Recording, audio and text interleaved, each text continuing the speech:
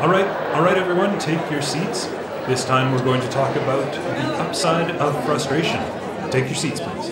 Thanks. This is the Change Academy podcast, a show where we challenge you to do the deep work that can help you create sustainable, positive change in your habits, your mindset, and in your life. I'm Brock Armstrong. And I'm Monica Reinagel. We know that doing some of the work that we talk about in this podcast can be frustrating. It can. So much trial and error is involved. But we think that there's something really valuable to be gained from that frustration. And in this episode, we're going to explain why your frustration may actually be helping you create more lasting success and how to handle frustration in a more productive way. So many things can be handled in so many more productive ways than we handle them in our regular life. So this is just one of them, but I think we can really make a difference here. And in fact, the reason that we decided to tackle this topic actually goes way back. Oh man, I think it may be almost 2 years ago at this point. Yeah, it's been quite a while. Yeah, I was in the midst of working on sort of a reinvention of my morning routine. Because for years I'd been doing pretty much exactly the same thing. And I came to the conclusion, at that point anyway, that it wasn't really serving me or serving our clients or serving anybody optimally. I was talking to you about it, and I guess I used the word frustrated when I was talking about how challenging I was actually finding it to break the old habit. And you, as the astute mindset and behavior coach that you are, your ears perked up. And I hadn't noticed that I even used the word, but then you echoed it back to me, and actually, it freaked me out a little bit. But it did make me think, okay, am I actually frustrated, or did I just use that word because it's part of our vocabulary? Or had I, an actual behavior change coach myself, allowed trying to solve this problem to get the best of me? But then after I thought about it for a while, and we had a few exchanges on voicemail about what I was feeling and why I was feeling frustrated and stuff, I actually was able to ask myself if feeling frustrated was an actual problem, or if this was simply cause to do more work on my system and my process and my introspection and stuff.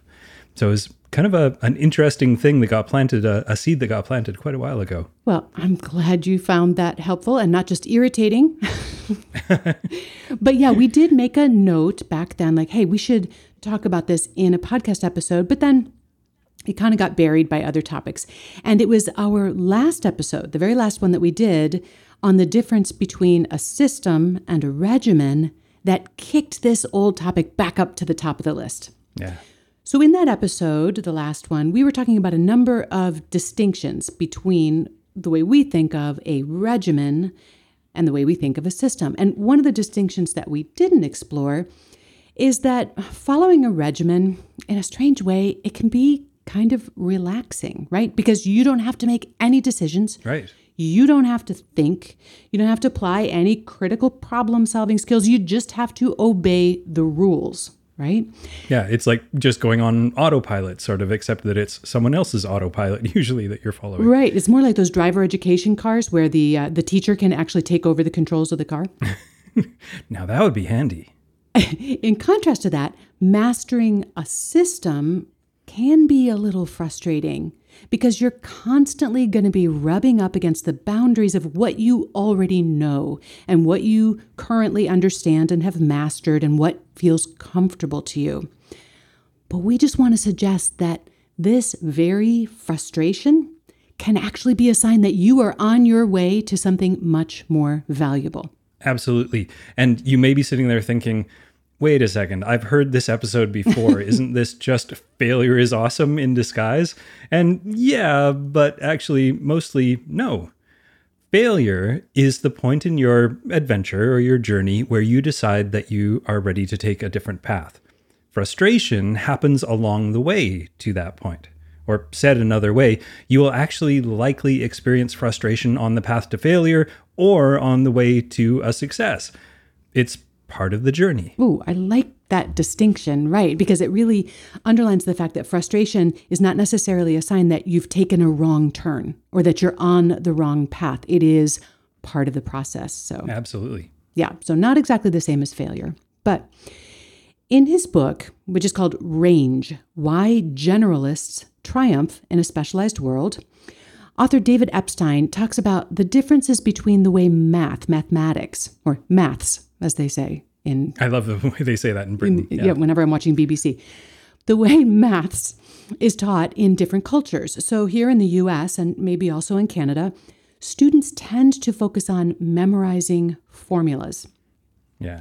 And in Japan, Epstein says, and I'll have to take his word for this because I have not been to school in Japan, the emphasis is more on the general concepts. So instead of teaching students how to solve a certain type of math problem and then giving them 20 or 30 similar problems to practice on, and that's certainly the way I remember doing math when I was in school, Yeah. Japanese math teachers might give students a math problem, and not tell them how to solve it, not show them how the solution works, and let them spend an entire class period trying to figure it out. No, just thinking about that, right? It could easily be very frustrating, but apparently it's far more effective in terms of developing critical thinking and innovation and problem solving. Right. This reminds me of when I was in like grade 2 or grade 3 and I was studying French, as a good Canadian does.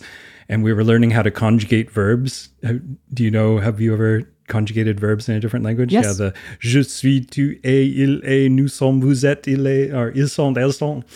Yeah, so fun. And we would all do this basically, like we'd recite that in unison.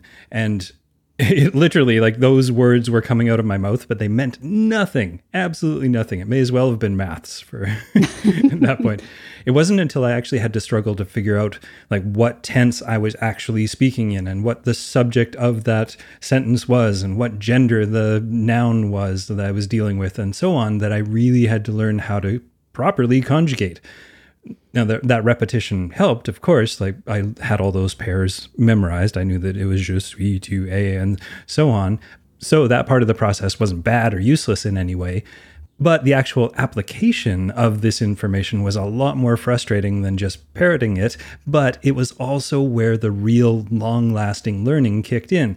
But yeah, it totally sucked for a kid who really just wanted to be out riding his bike. So, in other words, not much has changed. No. Now you're just a big kid who just wants to be out riding his bike. Yeah, can we wrap this up, please? No. Just kidding. Feeling a little frustrated?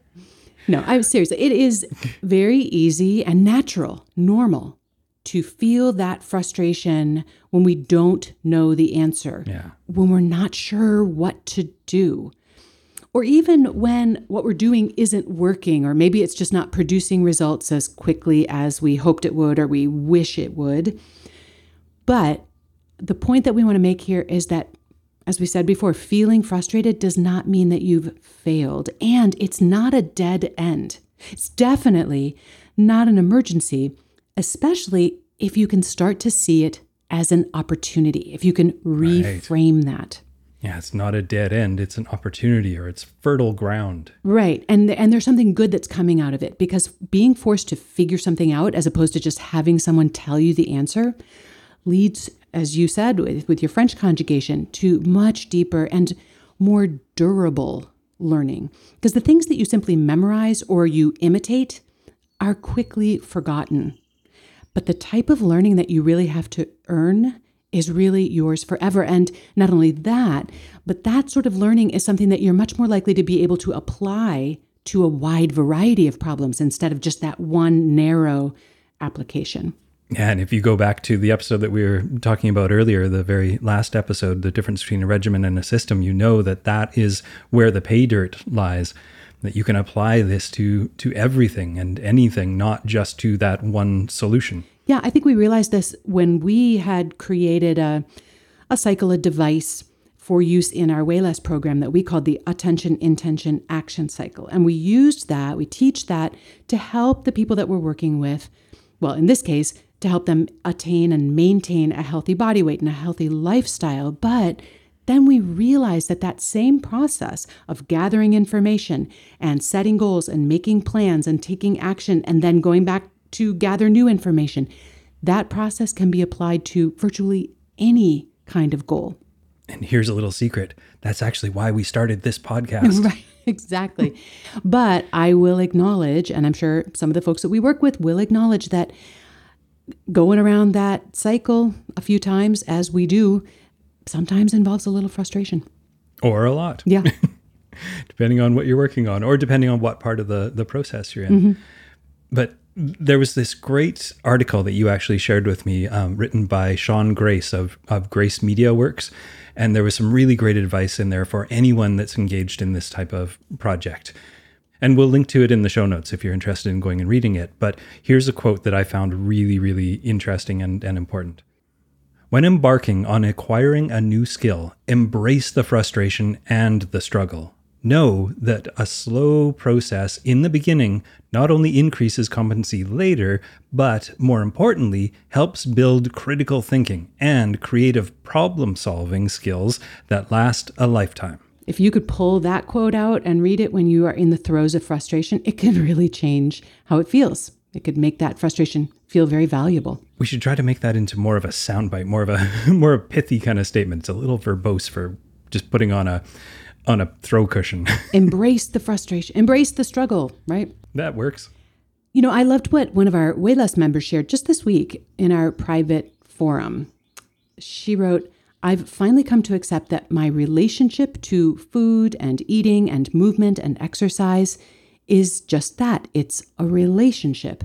And like any other relationship that's worth having in my life, it takes commitment and ongoing work. Yep. And to me, that connects to this topic because just to acknowledge that, yeah, relationships can also be frustrating. Just ask Brock about our relationship. I think it's occasionally frustrating. But no, for real, any kind of relationship, a work relationship like ours or a family relationship can totally be frustrating. And part of the reason is because you're never done learning how to make them work. Relationships are dynamic. They're evolving. And so are our goals and our priorities and our circumstances. But you know, when we know that going in, then instead of getting frustrated that things aren't working, we can simply recognize, yep, this is the nature of the beast. And maybe, if we embroider it on enough pillows, maybe we can even see frustration as a sign that we're engaged in that higher level of learning and welcome it. Yeah, I have to explain the reason I laughed so hard at that is because I believe I was the source of the frustration yesterday. So I can totally own that. I can be frustrating at times, but that's okay. That's what makes relationships worth working on. Now, before we get into the takeaways, in case you're actually wondering what happened to my frustration around how I was starting off my day, my morning routine, what happened for me was that I actually eventually realized that I wasn't stuck as much as I was actually trying to fix something that wasn't all that broken.